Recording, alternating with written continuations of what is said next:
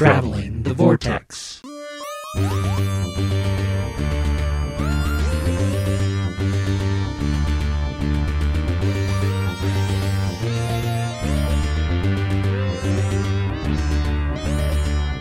We join the Doctor as she travels the vortex and arrive at episode 479, where one of our hearts is sad and one of our hearts is happy. I'm Keith. I'm Sean. I'm Glenn. How are you guys? Good. Happy or sad? Both. One heart's happy, one heart's sad. I'm ecstatic we survived 2020. Yeah, no kidding. No kidding. But will 2021 be any different? You mean It doesn't matter. 2020.2? 0.20? Yeah. All I know is the clock flipped over and didn't say 1161. Right, you know? right. Did you guys have a happy new year? We did. We didn't really do anything. We didn't really do anything either. Sat around and We played games, which is what Holly and the kids and I will do every year, and we always have. It's become a tradition to have a slice of pie. I probably brought this up before, but we always have a slice of pie. Just get some games that we like to play out. Wait till midnight, countdown, go outside, yell Happy New Year. This year, Holly had bought some of those little champagne popper things, that pops out of the bottom and confetti comes, and then Caitlin had saved some of those little snaps that you throw down. So none of the illegal fireworks that were going off all over in our neighborhood, but we had a few little snappers that we did. And then we pretty much went to bed. We were all pretty knackered after that. I think we finished the game we were playing, and then everybody kind of went to bed. very similar over here. We just had Corey and Julian came over from next door, and we drank and played some games, and somebody, I don't remember who, decided Uno would be inappropriate. And Glenn will remember the game that never ends. Also known as the game that will not end. Oh, the first one did, and the second one did, and then somebody pushed their luck. Your third one was a marathon, huh? Oh, my God. Did it break our record, or? No. Oh, okay. That game will go in the annals of infamy for how long it Yeah, I'm sure we could it went on. We could get a mention from the Uno company themselves for that game.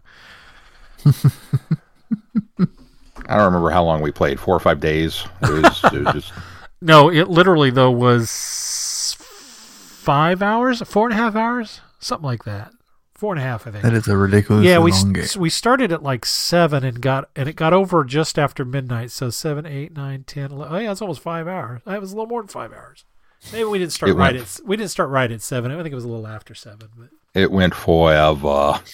it was crazy. It was only one hand too. It's not like rounds where we were like, well, no, I guess we were keeping score. So it was one full game, several rounds, but it just, oh man, it went forever. So it was one of the game you guys were playing by the actual rules where, you know, collect point at the end. It ends, you get the points, and then however too many get. First one to 500, I think. Yeah. Yeah. It's not just For one anybody going out, long hand. That's just it. I don't remember anybody going out. I know we were keeping score, but I don't remember actually resetting at any point in time. It just never stopped. That's what I'm saying. It took us 5 hours to reach 500 points, for somebody to reach 500 points. It was crazy. But you can't reach 500 points in one hand usually. That's what we're saying is it was a full game to 500 points, but it was there I think there was one hand that went on and on and on and on and never ended. I mean it did eventually, but it was crazy. That's the one where Holly started singing. It is a game that will not end. Going on and on, my friend. Do you guys watch anything? I haven't watched a darn thing this week. I was going to get to Wonder Woman and I was going to get to Soul, and I didn't get to either of those. I guess I have time sometime this week, maybe. Everything's kind of slowing down now that we're into the first of the year and I don't have so much stuff that I have to get done. So many projects that I'm doing around here. I watched, I started, there's a fun challenge for this year on Letterboxd, the Criterion Challenge. And it is a 52-week list that they've got 52 different categories of Criterion Collection films. And for those that don't know, the Criterion Collection is this company that kind of they get the rights to what they feel are culturally significant or important pieces of cinema. So it's very hoity-toity, and there's a lot of foreign films and black and white stuff in it. Used to be hoity-toity. No, I still think it's pretty hoity-toity. I mean, they throw the occasional blockbuster in there because, they got to stay relevant. But yeah, it's it's not just a company. It was a group of hoity-toity people that founded it and got together. I mean, it's become a lucrative thing. The challenge is that you pick a film, anything from the Criterion catalog that happens to fit each week, and you can watch them actually in any order. And so this week, Mel and I did a silent film, and we chose City Lights with Charlie Chaplin, which I've never seen. Love that one. Love it. It was really good. Love that movie. It was really good. So I was very happy that it's like, yeah, this is a good thing. Expand, gentlemen, let's broaden our minds. That kind of thing. So I think I might try that. That's kind of a fun idea. I've got the list on the Flicks with Friends profile. You can just go and clone it and then delete off my movies and pick your own. Cool. Sounds good. Nice. I didn't watch anything, but I did finish A Queen's Shadow. A Queen, The Queen. The Star Wars Padme as a senator book. Right. Not as good as the... It got worse. Not as good as the prequel? Not as good as the prequel. Which, Glenn, this is the one you read. Yeah. And I remember you mentioning that there was like a romance for Padme. And I guess not to spoil too much. It felt like they were not quite trying to do it, but I like how they handled it. It's because... Was it Anakin? No, it wasn't. And it was... Somebody was interested in Padme, and Padme isn't interested. Right. And so, through most of the book, it's kind of like, yeah, whatever. He's awfully strange towards me, but blah, blah, blah. And then he makes a move, and it gets shut down, and then it's over. I mean, it's kind of a quick... It's not a huge chunk of time to end the book. It's dedicated not a big to plot it. point. But it's structured so strangely that it ends in a way that the last part of it is probably the best part of her actually being a senator and, enacting legislation to help people. And it's too short. I want more of that. And then it ends on a kind of a cliffhanger where now I want a follow-up book because of where they leave things. Was there not a third book? I thought there were 3 books. Is there only 2? There's only 2 so far. Oh, okay. I thought there were 3. Well, surely there's a third one coming. I mean, it's Star Wars. They do everything in 3s. You would think so, but I mean, it kind of leads into Attack of the Clones, but it's so far between at this point. I mean, it's her. I think I got the impression it was quite a bit before. Yeah, but I mean, you can connect the dots in your head to get to Attack of the Clones. Well, yeah, I guess but so. It's still so spread out that obviously they didn't take that long to try to kill her. I mean, there had to have been other assassination attempts, so let's see that story now. Yeah, that's true. At least one other one to warrant the decoy duty. Exactly. Because they even talk about in the last part of the book of how they probably won't need to be decoys anymore, et cetera, et cetera. So they were thinking that they were going to be able to move away from it. And then the prologue an epilogue sets up a whole nother book I want post Padme's death. Yeah. Which is frustrating because the first part of the book was rather blah and kind of, okay, it's a transition out of the Queen, which was kind of interesting, just coming off the heels of the previous book. Part 2 is interesting because it's not as interesting, but it's a little bit getting my interest more because she's trying to find her feet as senator. Then it takes a break in the middle for no reason, and it gets really stupid. And then gets back to interesting. That's kind of how I remember it. Yep. It's not bad. It's just not as good as it could have been. Did you consume said novel? What do you mean? Did you listen to it, or did you read it, or did you rent it? Oh, I read it. Said, how did you consume it? Oh, I just heard, did you consume it? Yes, I consumed it. That's why he just talked about it. No, I read it. A while ago, I think maybe for Women's Day, they gave it, you were able to get it for free, digitally. So I had it actually already, That was part of why I decided to read it. Was I owned it. Cool. Find an audio book at the library. Maybe I'll give that one a try. It might be worth listening to. It's a quick book. I mean, I read it and I had just started it last time we recorded, so I think that was right. Either that or it was the time before. It was like 1 to 2 weeks, really quick. Cool. Anything else? Let's move on to news. Quite a bit of news. Glenn, you want to tackle the first one? Well, yeah. The caveat here is we know we don't typically talk about rumors, but the elephant in the room would be Jodie leaving rumor, which the Mirror was first to report that Jodie Whittaker will be leaving the series after this season. And really, it's not grounded in anything other than reports close to within the BBC and close to the actress are reporting it. And I think the reason why we're bringing it up is because it's out there now, and it's almost, now that it's in the wild, it's kind of catching fire.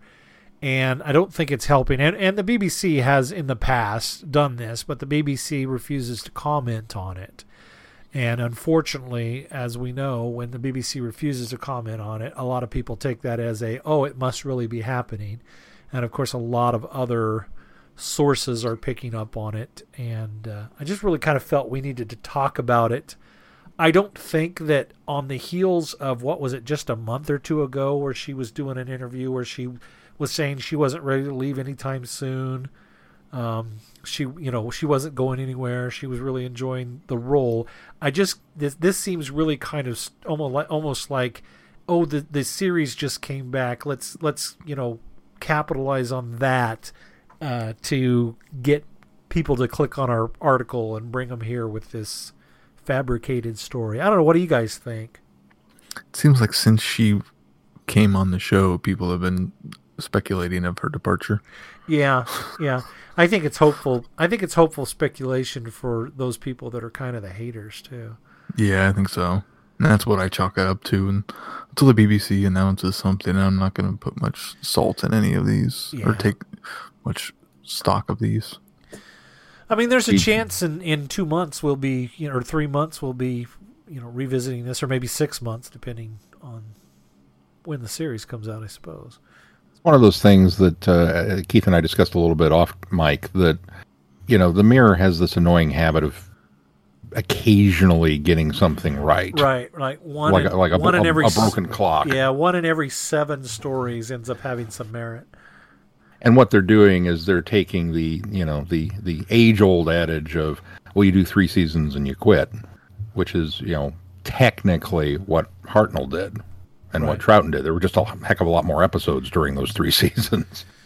That's what Davidson did. It's what McCoy did with extenuating circumstances. Hartnell didn't have a choice, but Troughton was the first one to have the choice, and he's the one that told Davison, not to overstay, do 3 years and be out. Obviously, if you include the specials as just an extra long season of Tenets, he was only there for 3 seasons. I think you do too. I think most people just consider Tenet a 3-seasoner. So, as did Matt Smith with a couple of specials, as did Capaldi. So the precedent is there. So they've jumped on that. And the fact that they do occasionally get something right, I think, is maybe lending a little more credence to this than normal. And the simple fact of the matter is that it's like the line from Mary Poppins, "I shall stay until the wind changes." Yeah. And you never know. There's no guide to when that's going to happen. If this does wind up, in fact, being Jodie's last season, I will be disappointed. Because for me, I still am waiting for her to be given the material to really shine as the Doctor. I think there's been a handful of gems in a couple of clunky seasons, and so I'm kind of still waiting for that moment of aha, there she finally got the material worthy of her. And that'll be unfortunate if she does leave. But I don't see any reason she should at this point. If she's enjoying the role, I say she sticks with it. the BBC not commenting on it, that's just par for the course for the BBC. That's what they do. It is and it isn't, because there have been times where they have shut down rumors. They've done rumor control. There are times where they've chosen not to speak. And I think that's the problem, is this is one of those times they've chosen not to say anything. And I'm wondering, all you have to do to kind of shut down, and maybe they look at it as any publicity is good publicity for the show, but all you have to do to shut down a rumor is, to say, if it's not happening, say it's not happening. And if they're not saying it's not happening, then I can see why a lot of news outlets are running with it now, saying, okay, well, this is the BBC's stance on it, is that they're not speaking about it. So to them, that lends some credibility to it. And I can't blame them for doing it. I can blame the Mirror if it is, in fact, a fabrication. Then I can blame them, but I can't blame other outlets now turning and saying, okay, well, we waited and we tried to verify this after the Mirror reported this, and the BBC is giving us the standard answer of we're not commenting on it this time, so, or we have nothing to comment at this time. So, which it seems kind of strange too. The more I think about it, the fact that a lot of times I've seen Mirror rumors, and the BBC doesn't even dignify it with even this sort of response. They just don't even acknowledge it. Right. And I don't know if it's just because so many more people are glomming onto it and asking them about it, they felt like they had to put out a response, or if it does mean that maybe there is some credibility to it and they're trying to That's true. make Maybe it a better surprise. Maybe they felt like they couldn't maintain radio silence, that they had to do something with so many people asking for a response. Yeah, that's what I'm wondering. And I'm kind of with Sean. I would be disappointed if she leaves, because I think she is very good as the Doctor, and I like her, and I'd like to see her be able to take front and center a little bit more than she's gotten to. I think last season was a step more to let her be in the spotlight, but I would also like to see her like to have a bit more fun as the Doctor, being able to be in the spotlight too, instead of having the dark and heavy stuff to deal with. Agreed. Yeah, I'll echo those sentiments to a point and go a little further to say that I think that she has shined as the Doctor, even with the material that she's gotten. I think there have been some, really great stories the past couple of seasons. I think there have been some clunkers in there, but I think I always enjoy her. There is times where I feel like she's not given enough. So that's why I say I think I echo some of those sentiments you guys are saying. But I've always looked at it and thought she's doing a terrific job as the Doctor, particularly having the material that she's been, given to her. So. Oh yeah, and she hit the ground running. I mean, I didn't feel like she took too long to find her legs. It's just she's not gotten the best material. Well, time will tell. Another bit of news that came out of the BBC is actually stating, announcing this news, which wasn't rumored in advance, from what I understand. Right, it was a bit of a surprise, I think. Yeah, some guy named John Bishop's going to be joining the cast next some guy season. Named John Bishop. Do you guys know who he is? I do, but only because I watch panel shows, and he's been on a lot of panel shows. I don't know him from Adam, other than I know he's a comedian in the UK. He's a former footballer. But that's all I know about him. And again, that's only because I happen to watch panel shows, and he's been a guest on several panel shows. Yeah, I looked up his IMDb profile, and it looks like he's mostly just, himself in stuff. So it's kind of one of those panel actors and comedians. Yeah. Well, he's, it's just it. He started as a comedian. I think he's got a couple of serious acting credits, but I think it's been like television stuff. Yeah. And then, for the most part, he's just a comedian that ends up on panel shows a lot. I mean, there's a lot of UK comedians over there that do that, but which I strive to have a career as a panelist. Oh, no kidding! I would love what that. do you do? I am a professional panel show guy. I show up, I crack a couple of jokes, I go home and collect a paycheck. I don't know. I mean, I'm a little excited that there's going to be another companion. It would have been okay with me to have just Yaz and the Doctor, but I think adding another companion in there, depending on how they do it, would be. I'm okay with that. I think 3 was too many the last couple of seasons. because as we've talked about many times, I think Yaz got overshadowed because of that. I'm hoping that John Bishop is more of a comic relief and doesn't necessarily bring baggage, so that we can focus on Yaz, and maybe we can get a little more stoic and serious and maybe heavy with or heartfelt with Yaz's development, but have Bishop there as kind of a Nardole character to kind of lighten the load a bit, which I think would work if they've balanced it right. I really hope that's how they do it, but I'm really worried that it's gonna be, oh, look at this guy, he's now the new focus of everything, and we just ignore Yaz again. Yeah. Same. I was so looking forward to just Yaz and the Doctor. I wanted to see that. I wanted to see Yaz come into her own. I wanted to see her be the focus. I wanted to see how the Doctor reacted to losing 2/3 of the fam by leaning on Yaz more, and how their relationship was going to... I mean, I was super, super jazzed for the idea of that, and kind of getting back to the simplicity of one companion. And then this announcement, and I don't know this guy from Adam, so I can't vouch for his comedic chops or his panel abilities. So I'm kind of like with Glenn. It's like, well, I hope it's going to be handled this way and that they play to his strengths. But I suspect it's not going to be, like Keith said. I think that I look at it from a different perspective too, though. I think, well, for number one, I think the Doctor just needs to get over it. I'm getting tired of her brooding so much, and she doesn't need Yaz to lean on. They need to give Yaz some really good adventure stories. But what I'm encouraged about this is now that Yaz is kind of the veteran, she can kind of be the interpreter. She can kind of be the one that mentors and guides this guy. She's the one that kind of does the hand holding so that the Doctor doesn't have to.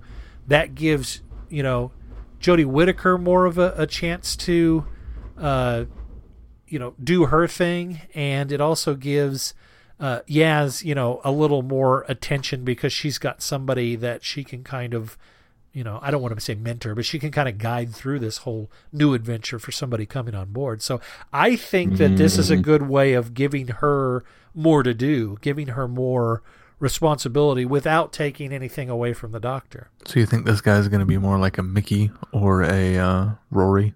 Oh, yeah. No, well, maybe not quite Mickey or Rory, but yeah, similar. I disagree. And part of that we'll get into my review aspects of the episode that we just watched, but part of it is I don't glorified babysitter, and that's what I really worry is going to happen if they give her that hand holding role. She'll be the one that's the responsible one, and I think the Doctor needs to acknowledge what's going on, because we've been given some fairly heavy dramatic fam moments that she's not fammed with. Well, she pulled away from the fam so much last season. Yeah.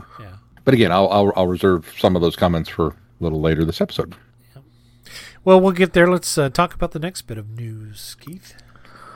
Big Finish announced the next issue or next monthly adventure for Torchwood will be the 50th, and will bring back David Tennant as the 10th Doctor to reunite with John Barrowman as Captain Jack. So we'll also celebrate the 15th anniversary of Torchwood. So that's pretty exciting. It's also going to star Yanto.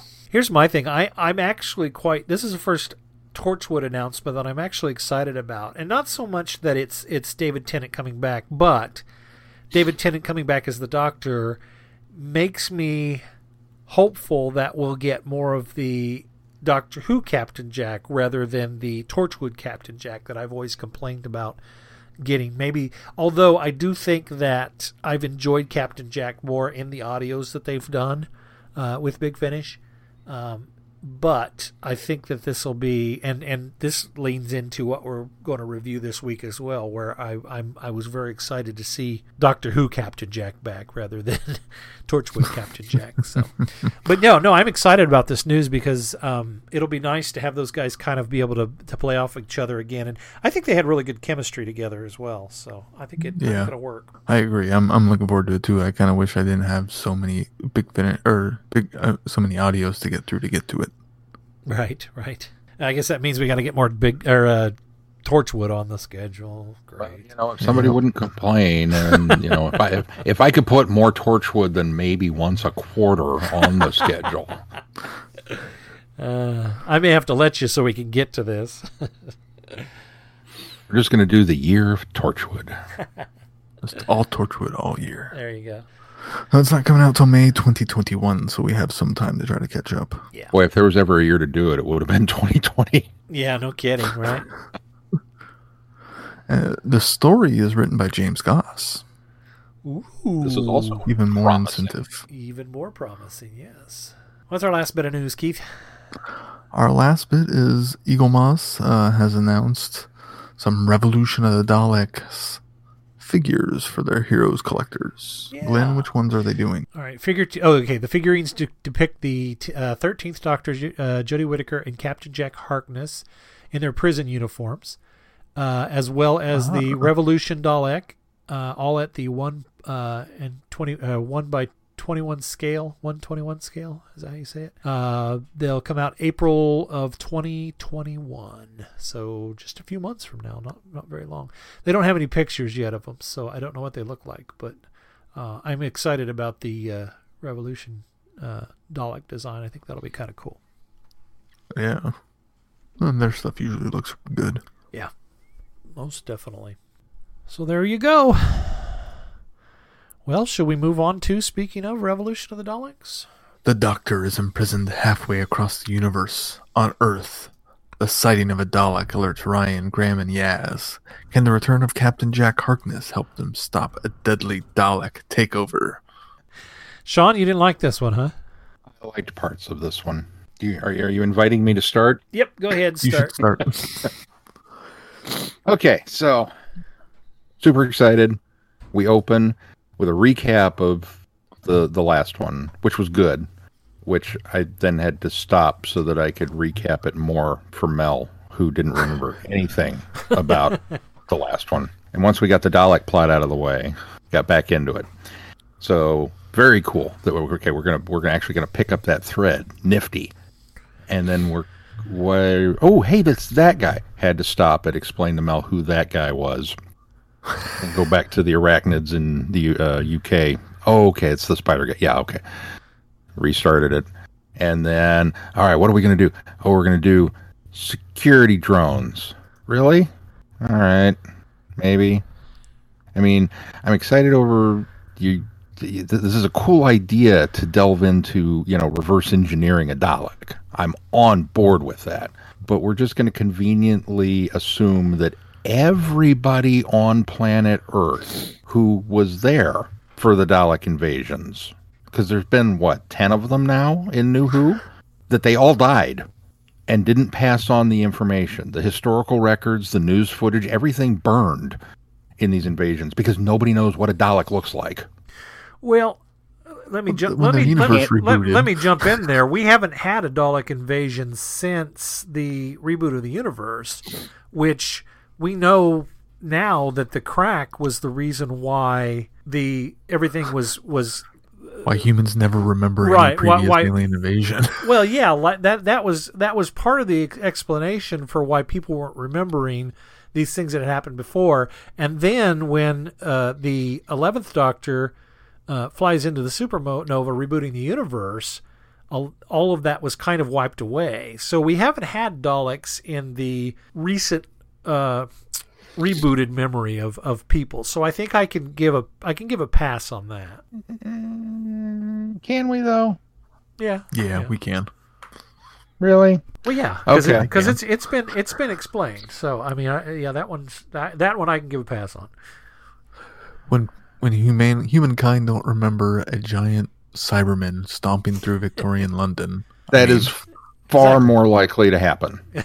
I can totally believe Victorian Londoners not mentioning a giant wooden Cyberman versus hordes of people in today's information age, with everybody having a cell phone and everybody having a camera and or even not the knowing a aliens Dalek crashing into Big Ben. They forget about that.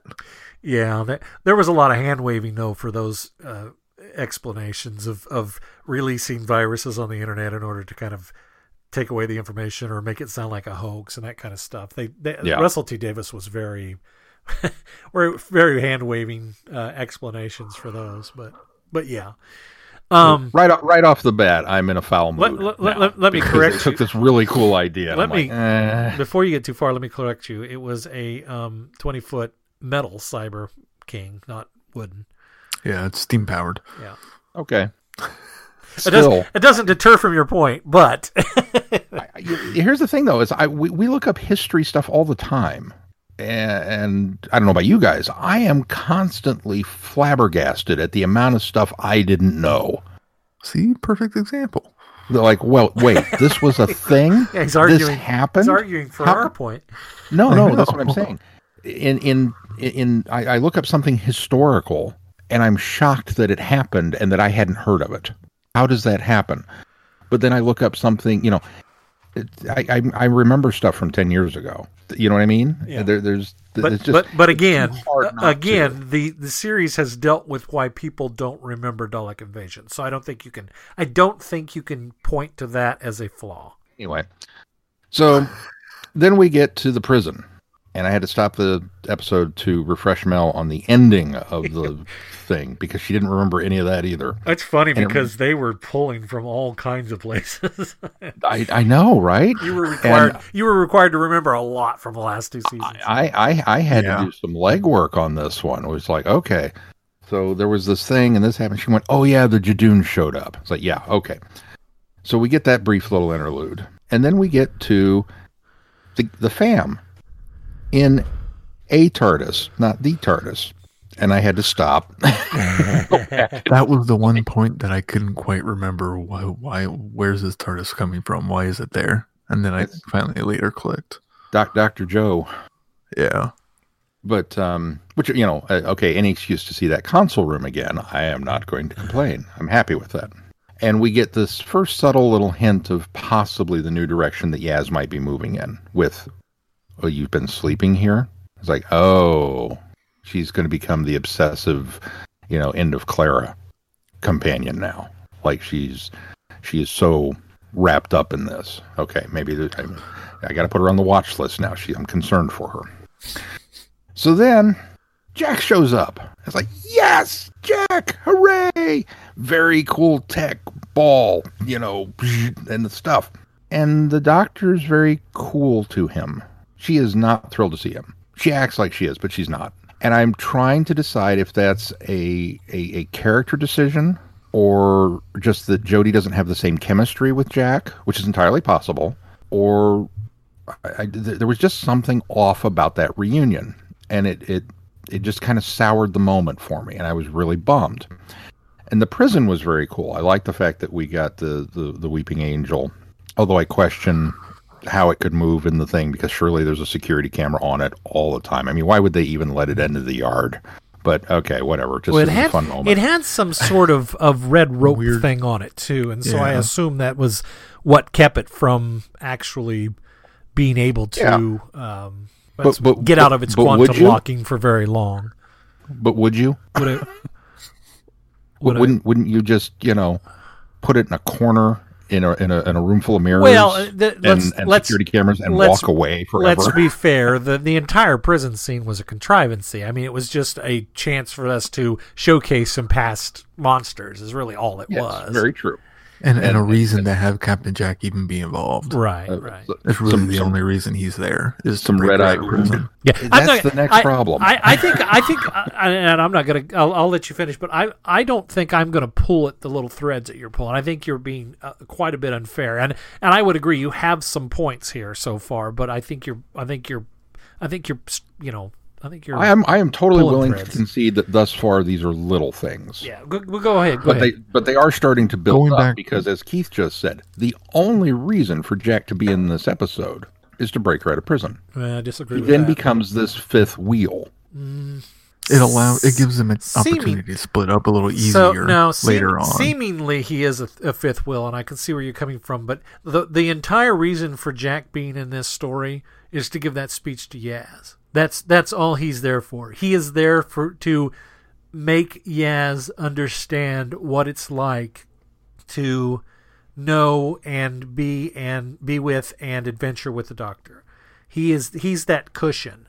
He's that click, aha, this is how the Doctor is. That's what he's there for. And so I think had he just been there for show, had he just been there to be the person to get her out of the prison, I would agree. But he had that purpose in this, and so I think it was okay. I think he was okay for his inclusion. He does feel sort of a bit fifth wheel, but he's given a lot. He's given things to do, so it wasn't like it was a waste of the character either. And as far as Jodie's chemistry with Jack or the Doctors, I got the impression, especially as the episode went on, and the way Jodie performed throughout the entire episode, it was a character choice because of she's been spending however long in prison thinking about who she really is, etc. And she's kind of she says. Yeah, longer decades. She said, I think decades. Because it took Jack like 14 years just in the prison to get next to her. Yeah, 19 Something years ridiculous. to get the cell next to her. Yeah. Yeah. So because she's been in there for so long, her entire performance throughout pretty much the whole story is subdued and not as energetic as she normally is. You can tell it's obviously deeply impacted the Doctor in an unclear way. She hasn't know how to go forward or what to do or how to be. And when she does start to kind of come out of it is when she starts fighting the Daleks. But then she kind of steps back a little bit later on and kind of has that conversation with Ryan. So I think a lot of that was character decision of what mindset the Doctor's in at this point. Yeah, I would agree. And I agree with that, but that's of part of the problem. Is I think if Jack's going to have a moment with anybody, it needed to be with the Doctor. He needed to be able to pick up on the fact that, okay, there's something different about you, and it's not just the external chassis, what is going on. It could have been a much better conversation than the one she wound up having with Ryan, where Agreed. it's, you know who you are, this doesn't change who you are, as opposed to Ryan just saying, well, go figure it out. Yeah. Well, It was a nice moment between the two of them, I and agree. it was good. Good talk, Russ. I agree, but it's not Jack's episode. I mean, it's not Jack's series. Jack's there for a purpose, and he's utilized for that purpose. But it really needed to be, as much as I disagree with how the scene plays out, it did need to be Ryan, and it did need him to be him saying, just get out there and do it, because he was leading by example. He was doing the same thing, and he was about to do the same thing, later by leaving. So I think it had to be him. I don't fault them for doing that at all. I don't think that they could have handled it better. I would agree with Keith that I think it was a character choice, and I think it is because she has come off of such a heavy end to the the last series and what she's dealing with. And I also think that, I don't think that her personality necessarily, so the Doctor has a different personality with each incarnation as well. So I think I can forgive somebody not having maybe the same chemistry or same reactions in another incarnation, because we've seen that happen before. We've seen that happen with the Fourth Doctor and the Brigadier. We've seen that happen with what would be a good example? I'm sure we've had it before, but yeah. So Jack would not get along with the First Doctor. Right, exactly. Or maybe Jack would, but I don't think Jack the even First Doctor wouldn't get along with Jack. I don't even think Jack would have gotten along with the 12th Doctor, but No, I don't think so either. Yeah, no, I think the 12th Doctor would have tolerated him, but it would have been a near thing. So I didn't need a reunion connection moment, like I think you guys are trying to describe, or Sean's trying to describe for the most part. So I didn't have a problem there. I'm hearing your concerns, and I am agreeing with some of the points you're making, Sean. But again, I think you're yanking threads that don't need to be yanked. But go ahead. And I agree with, in theory, what you're saying. I totally understand where you're coming from, but it falls back on if we're going to bring back a character, let's have a reason to bring back that character, not just for fan service. They did. They had a reason. He had to be the one to deliver that speech to Yaz. That was his purpose in this episode, and that was purpose enough. And I'll stand by that Jack was utilized in this purposefully. I think he could have had maybe a little more to do. I mean, he did have things to do, don't get me wrong, but I actually, to be quite honest with you, the thing that I had a problem with this story overall was the fact that I didn't feel like the Doctor was doing anything. I felt like Jack was doing everything. I felt like Yaz was doing everything. I felt like, was his name Robertson? Is that the guy's that Jack Robertson? The mogul guy, the Donald Trump stand-in. I thought he was doing everything. It was just and Ryan was doing anything. The only people that weren't really doing anything were the Doctor and Grant, and those are the ones that I liked the best in the series. So I felt that they were being underutilized. And really, the Doctor gets credit for the nuclear option, but the nuclear option to me still seemed like a contrivancy. And far too easy. It did end up being far too easy, but it was also really kind of a dumb idea. In reality, it bring another Dalek fleet in to dispatch another Dalek fleet. Oh, and don't worry about the fact that this Dalek fleet might want to invade the Earth too. That seemed like that just seemed like a. Now, I should say I'm going off on this episode like I didn't like it. That's not true. I enjoyed this episode a lot. I think it was a fun episode. It felt like a special. It felt like Russell T. Davies era specials where they're just kind of goofy and fun. But I think that was another thing that was a strike against it when it comes to. We just came off the Timeless Children. We just came off the Doctor already having to deal with the repercussions of this. And I really was excited that they had set it up where she had been in prison. And she had been in prison for a long time. Because I had sort of thought, okay, this is what we needed. We needed this off-screen buffer of her considering what had happened, getting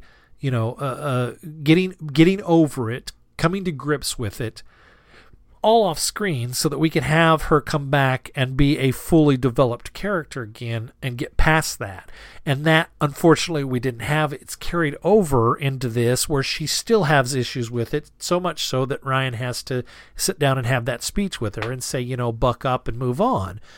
And I didn't want that in this story. It didn't work for me. But that being said, there, it had Daleks, so it was going, squirrel, it kept distracting me.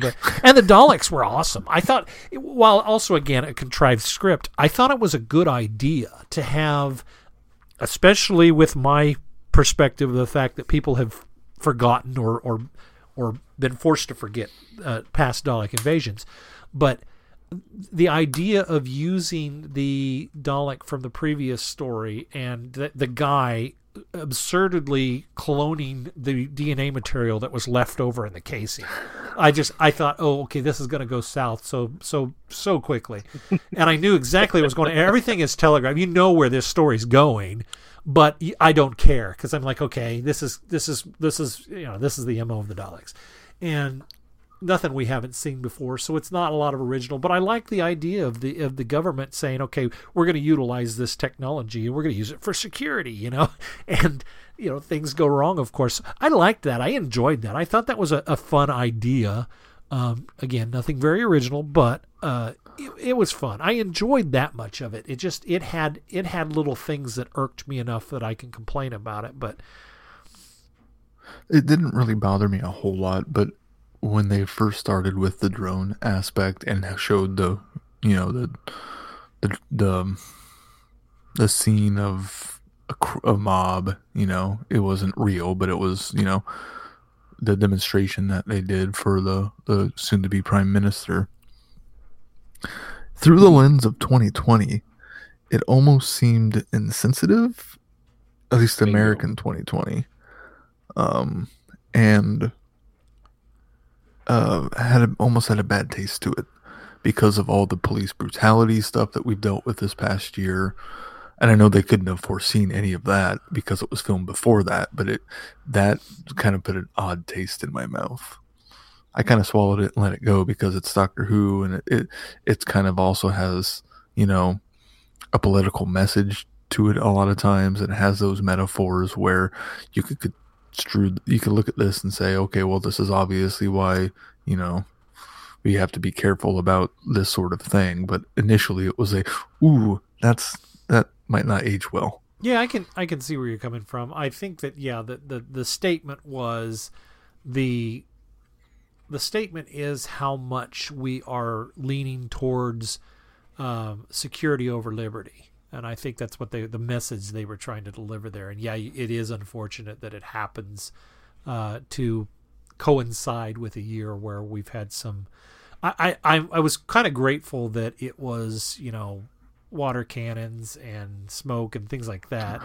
It wasn't more brutal than it was, but I can see where you're coming from. It didn't set me off because I think I saw the message beyond the cringe factor. But I see. Well, it's very much a matter of you can do those kinds of allegories in science fiction and get away with it because it's science fiction. It's very easy to kind of write things like that off and go, okay, we see what we're doing here. I mean, you're telling a story about the dangers of the militarization of the police force.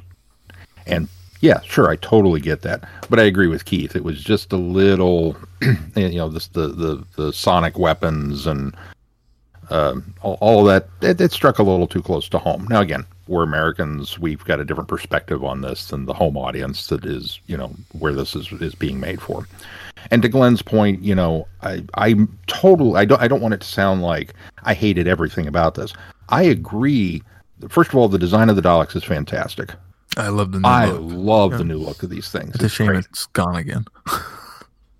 If there was a way like Pete's World Cybermen where we could maybe bring them back, I'd swallow it and go on with it just because they're so cool looking.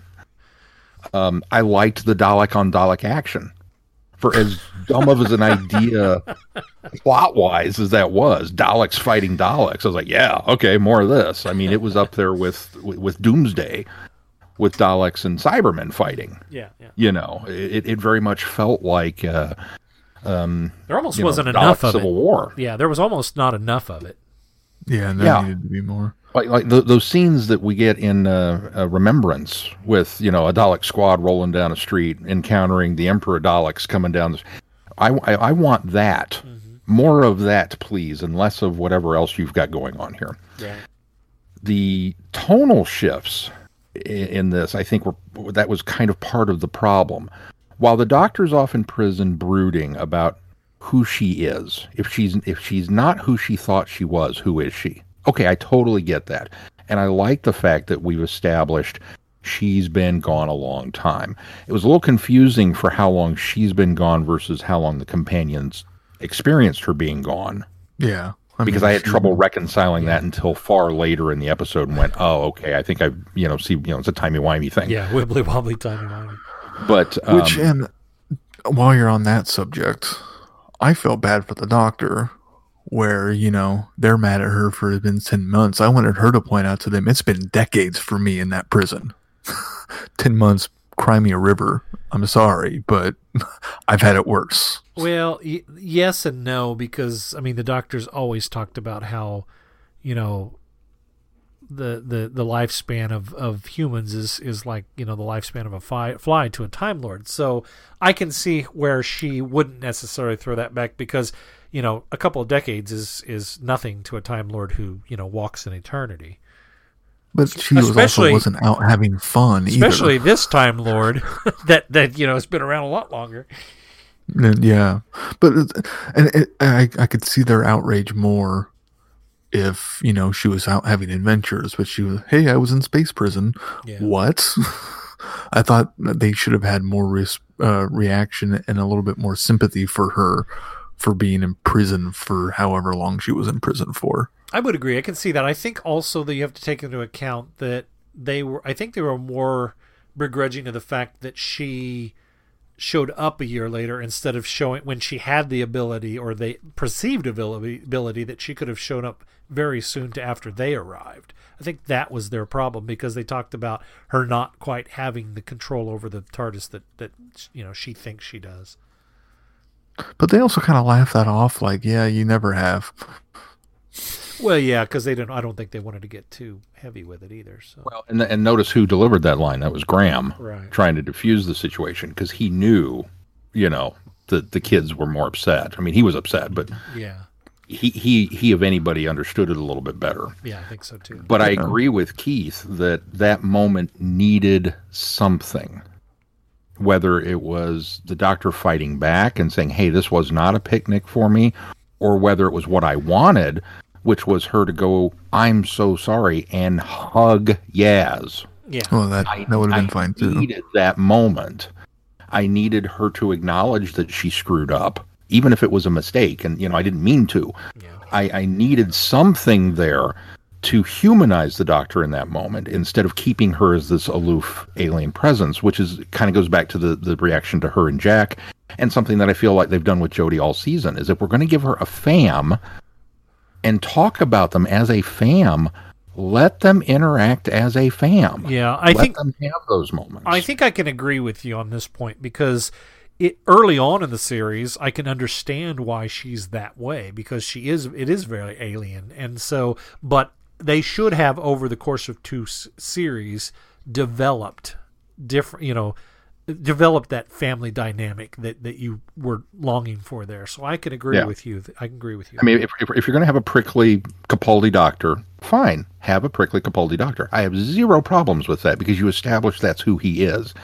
And then later, when Clara goes to hug him and he stiffens up, like, I don't know what to do with this. Okay, that's fine. But if you're going to have the doctor talking all excitedly about a fam, and come on, let's go do things, and isn't this great, you can't then shut her down and expect the fam to not react the way that they did. And when Yaz shoved her, it was like, yeah, I get where you're coming from, because I'm a little angry with her right now. She needed to have something there. And so I think that was another moment that just, the way it was played out, it fell flat, and it didn't have the emotional impact that I wanted. So if we're going to have the brooding doctor in prison dealing with who she is, the family should have centered her. That would have been the counterbalance to that. But instead, it's Daleks. Mm-hmm. That's what centers her. Yeah. And so that would have been a compelling reason for Ryan to point out in his conversation, you didn't perk up for us. You perked up for them. This is who you are. So just go do it. That would have made that conversation make sense. But we didn't call attention to that. We just had Ryan doing it. Now, again, I get it from Ryan's point of view, because one of the very kind of almost understated subtexts about Ryan's character is whatever this thing is that he's got that makes it difficult for him to be coordinated and ride bikes and all that stuff. And he's just kind of had to get over it and do it. This isn't something that, there's no cure necessarily. It's just he has to keep working at it. And so from his point of view, you just go do it makes total sense that that's the advice that he would deliver. So I get that. But I still feel like there was that added component that was needed to make it work. And then instead of getting a Yaz Doctor moment, we get the Yaz Jack moment. Now, again, it's fine that Jack's there to deliver that speech, because she needed to hear it. And if anything, it kind of plays into the, what are we going to do with her going forward? Because now she's been primed with this piece of information. You just have to enjoy the ride while it lasts. So that makes me wonder, maybe there's more to this. Maybe she is going to be a little more gung-ho going forward. Yeah. Which made me so excited for Yaz Doctor season. Darn you! I can see that. But so there's that whole element. But it just there was just a lot of tonal shifts. The big action set pieces were so much fun, and so Russell T Davies in feel and nature, that then they got saddled with all this emotional baggage. And it's like, well, if we're going to do the emotional episode, let's do the emotional episode and then have... Yeah, they kept going back and forth, and it just never really gelled for me in that way. The other thing that, as much fun as all the Dalek stuff was, I missed having... It was almost too familiar after Revelation, and having them do something different with the Daleks.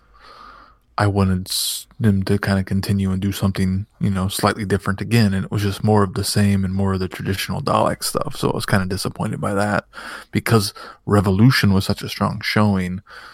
Having this follow-up just felt like, okay, it's kind of just a standard, more of the same continuation sequel stuff, as opposed to something new and exciting again. Yeah, I can see that in hindsight. For me, it was a comfortable pair of shoes. I mean, I enjoyed it because that was a Dalek story to me. That was a Dalek, and I'm not underselling Resolution, because I thought Resolution was an amazing turn to take with the Daleks.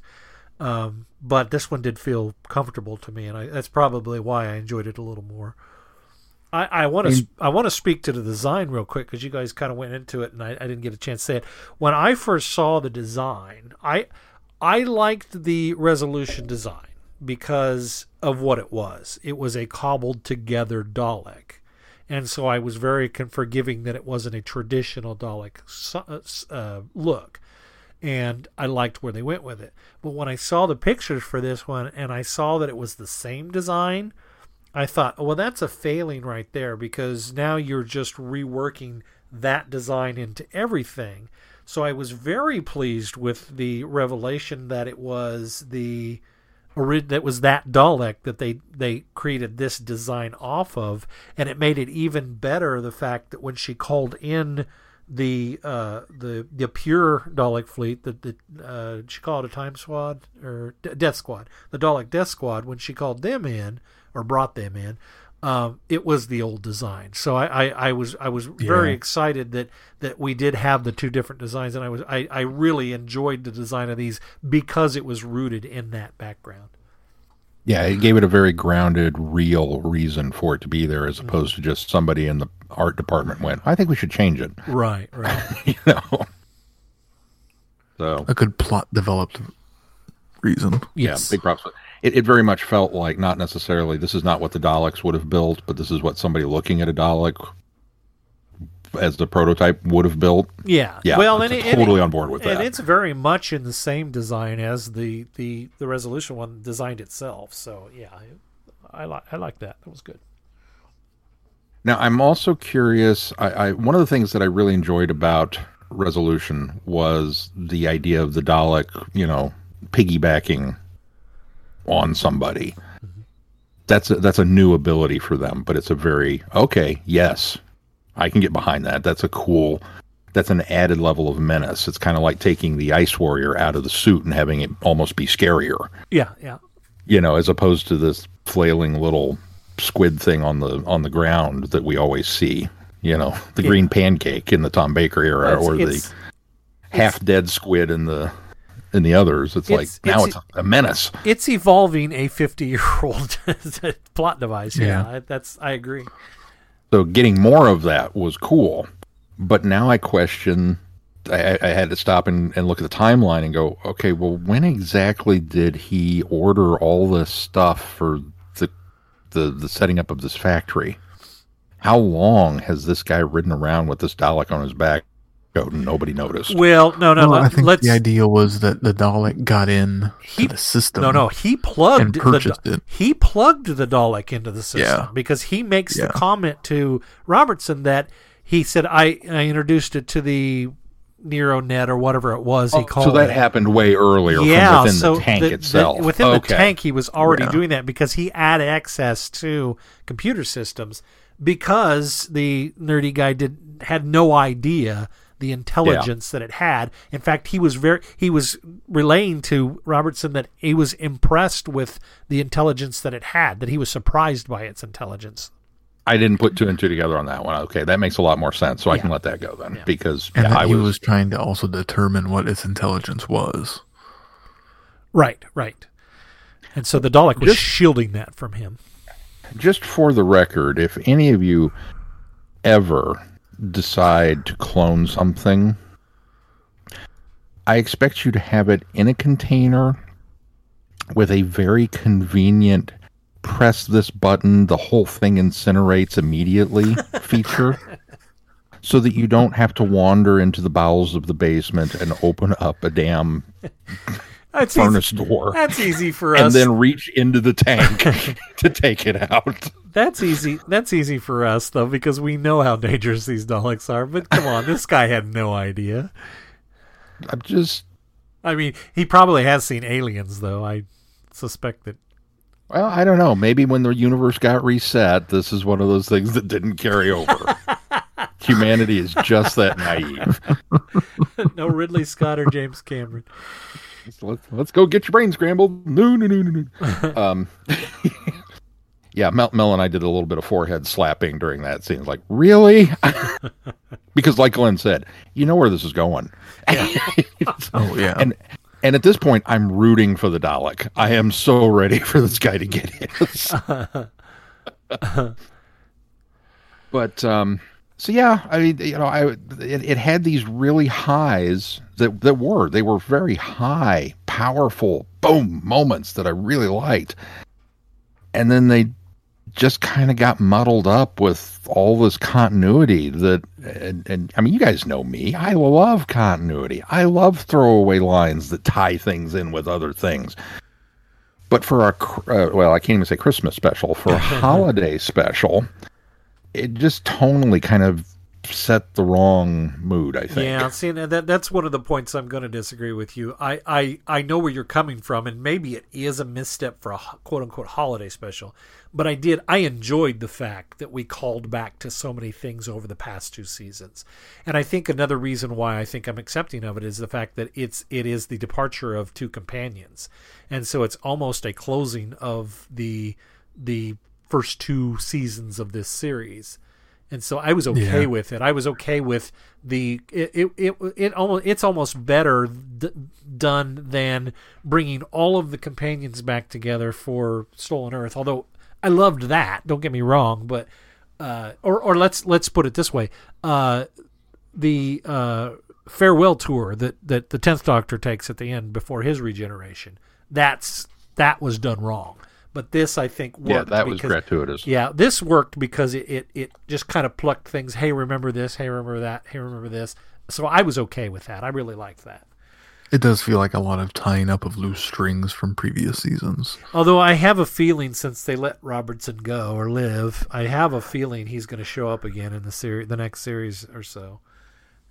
You know, as much as we didn't like him in the last episode, I kind of liked him in this one. I did. I like the fact that he is who he is, and he doesn't change throughout his entire adventures, either one of them. And he's just, looking out for himself and trying to get the leg up constantly. I liked him throughout the story. I enjoyed his plot thread. I have to admit, I was in the same boat. I was angry at myself for liking him. And then got to the end when he managed to spin this into even more power. And was like, oh. Then I got really angry that I liked that too. I will come down on the side of I appreciate him. I still don't like him. Okay, maybe like is strong, but I appreciate how they handle him. They don't try to redeem him. They keep him going the way he is. And I genuinely hope the next time we see him, and if he comes back in the next scene, I hope he's president. Why not? If we're gonna go there, let's go there. Let's just go for broke and give him the keys. The final thing that I would want to comment on is the farewell, which honestly I feel was just as ham-fisted as about everything else they tried to do with this. Ryan, I think, had a legitimate. He was done. Yeah. He'd had the 10 months off. He had taken stock of his life. he was appreciative of all the doors that the Doctor had opened for him. And he had grown. He had grown as a character. He had grown as a character. Yeah. He had taken those changes in stride and worked them into what he now wanted to do. And the fact that he was going to go for if Torchwood comes back and Ryan is a member, I'm totally on board with that, because that to me seems like a very next logical step for this guy. If he winds up being the next Sarah Jane Adventures with he and Graham traveling the world with their psychic paper, okay, I'm all right with that too. But it just, for him, it felt very much like, okay, this is a valid thing. And when he tells the Doctor, this is it, I wanted him to give credit where credit was due. I wanted him to tell her that. Yeah, I agree. And he didn't. Yeah, I agree. And so instead, it felt flat, and it was just the Doctor being disappointed and going, oh, okay. Which, we've seen that before. We've gotten those kind of clunky companion exits. At least he got a moment as opposed to a Polly. It's just like, well, they won't miss us. Let's go. Well, I like the fact that he got to leave on his own accord, too. Yeah. And I'll be honest, when they decided to go with Jack to go blow up the spaceship, I was a little worried. Mm-hmm. I was very concerned knowing that they were leaving at the end of this, that maybe Jack's going to make it out and they won't. But then... That's funny, because I didn't at one time worry about any of them. That's kind of weird. Yeah, it's kind of weird. I don't know why, but I didn't. I really kind of thought they were just going to leave. I didn't think it would be a death. Although I thought that since, I don't know, we learned that they were leaving the show, so... So then we get to Graham, and Graham's all like, "Yeah, let's go do the thing," and Ryan doesn't want to. Oh, okay. Well, I guess I'm gonna stay with my grandson. It feels like Ryan should have had that conversation with Graham before he told the Doctor. Yes, and there's not one mention. There's not a shared look. There's nothing between the Doctor and Graham at that moment. Now, I don't know, maybe I'm the only person that remembers this. Graham has cancer. Had. He's in remission. He's in remission. Well, okay, he's in remission, but the Doctor's the only person that knows that. And the fact that he brought it up to her kind of indicated that this is a thing to worry about. And yes, I'm still pissed off that at no point in time did the Doctor take them to Planet X that has this great hospital and a cure for cancer and here. Or that we couldn't whip up a miracle pill in the TARDIS sickbay. It was another moment that they just didn't deal with. She never said anything to him when he divulged that to her, and it bothered me then. And it bothered me here that it didn't come back up. That was his maybe reason for sticking around, because he wanted to make sure that he had the time with Ryan. Yeah. Because it was family. I mean, there were any number of ways that could have played into it. And instead, it just felt like, if we're not going to deal with it, why bring it up to begin with? Yeah, it's a dangling plot thread. Well, it does give the subtext ammo for why he wants to stay with Ryan. That's my point, too, is I think I completely agree, and I think it falls flat, but I think I also can sympathize with that. The problem is it's not conveyed well enough. I think there is that underlying subtext that, well, I'm staying so I have time to spend with Ryan, but it just was not obvious enough. It was not telegraphed enough. So I agree. I come down on the same side of it, Sean, as you do with that. The whole goodbye thing felt flat. It just really felt very flat, especially since we were building this whole fam dynamic for 2 seasons. It really fell flat for me. And then we're also going to write Captain Jack off screen. Yeah. Yeah, he doesn't even get a goodbye on camera. Gwen Cooper says hi. I think I'm going to stay and hang with her for a bit. Yeah. Okay, I mean, that's an opening for more Torchwood, so yay. But it goes back to the why did you bring him in? He could have at least gotten that on-screen goodbye and saying, hey, I'm going to go check in on Gwen. Yeah. He could have hugged Yaz. Remember what I said. I'd have Okay, that's a moment. That's what goodbyes are all about. You need those moments. And there's no moments here. Yeah. It's just a series of, okay, I'm leaving. So here's my thing with that is I'm actually okay with that because that leaves the door open for Jack to pop in and out again in the series sometime. It doesn't close the door again because we've already had that goodbye with Jack. We had what I thought was going to be the final farewell between the Doctor and Jack. We already had that. And I think had we done that again, I would have felt like that cheapened the previous one. But this was more of a friends reuniting years later and, hey, I'm still going to be around, so I'll see you again kind of thing. And so I was okay with that.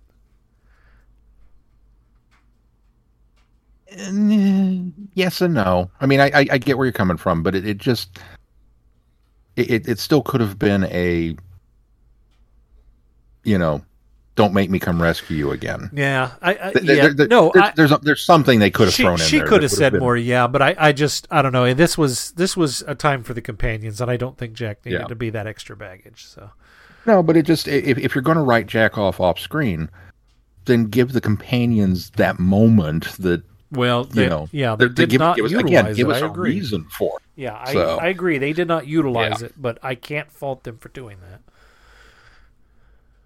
I can fault them for not going there, but I am too. I don't think I am as critical as you. I think Keith and I kind of land on the same point that we saw a lot of issues with it, but I think we overall enjoyed it. Thought it was a pretty decent special.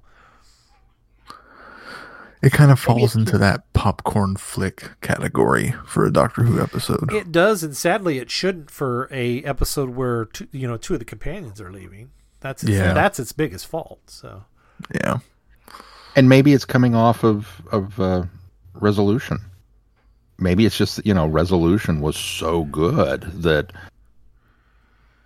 my expectations got up. It's been a year without Who. Maybe I was just a little too excited for it, and I need to sit down and watch it again. I don't know, but it just. Well, and I think some of it is a little bit of whiplash too, because of the heaviness of what we dealt with at the end of last season, and then them trying to lighten the mood, and then also deal with it at the same time. Let me spend some time correcting Sean again. Resolution was a full year ago, and we've had a series since then. The last series was at the beginning of last year.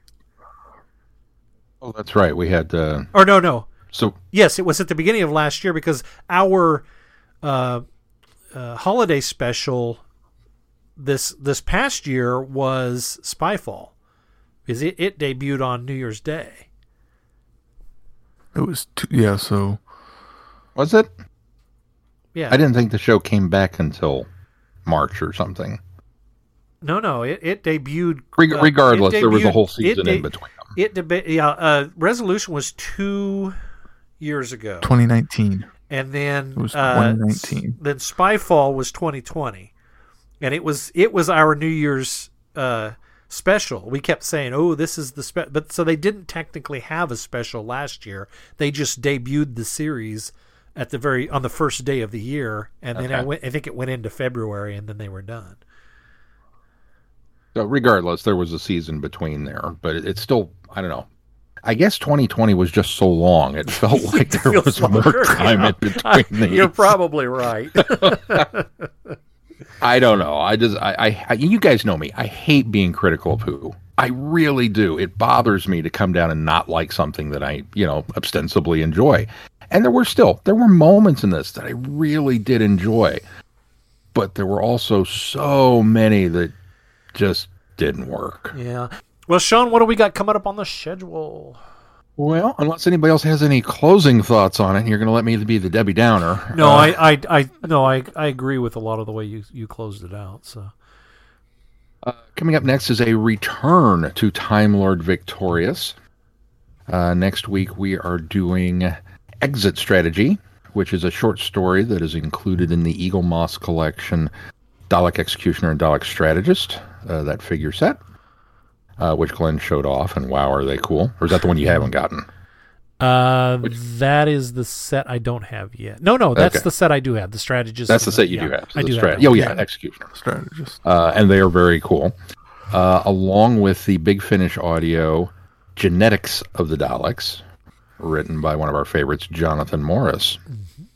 So we will be covering those, and then we return with the next 2 episodes of the Doctor Who Comic Maker, Tales of the Dark Times, episodes 4 and 5, and the book, which we believe is probably one of the big pillar cornerstones wrapping up into the finale, maybe not the finale, but getting close to it, of Time Lord Victorious, All Flesh is Grass by Una McCormack. Yeah, I'm a good ways through it, and it feels like the big tentpole event. So if you're following along at home, you've got 2 weeks to get that book done. I should probably start it. It's about 200 pages, so according to Goodreads. yeah, it's not bad. I've been kind of slowly picking it up from here and there because I didn't want to plow through it and then forget everything in 2 weeks when we finally record it. So I've been kind of been taking my time on it. Well, you can follow the updates on our website, travelingthevortex.com. And if you get any value out of this podcast, why not consider putting some value back into it? You can do that by clicking on that Patreon link on our website. Consider supporting us. Also, please consider giving us 5-star reviews wherever you subscribe to this podcast. And hopefully you can join us in our conversations on our listeners forum on Facebook. You can find that by searching Traveling the Vortex on Facebook, and we've got a link on our Facebook page to that. Anything else we need to do before we close this one out? If not, until next time, I'm Glenn. I'm Sean. I'm Keith. Cheers. Good night, everybody. Be seeing ya. Now we can say it. Happy New Year. Happy New Year. Happy New Year. Happy Who Year. You have been listening to Traveling the Vortex. Doctor Who and all of its associated programs are owned and trademarked by the BBC. No infringement is intended or implied.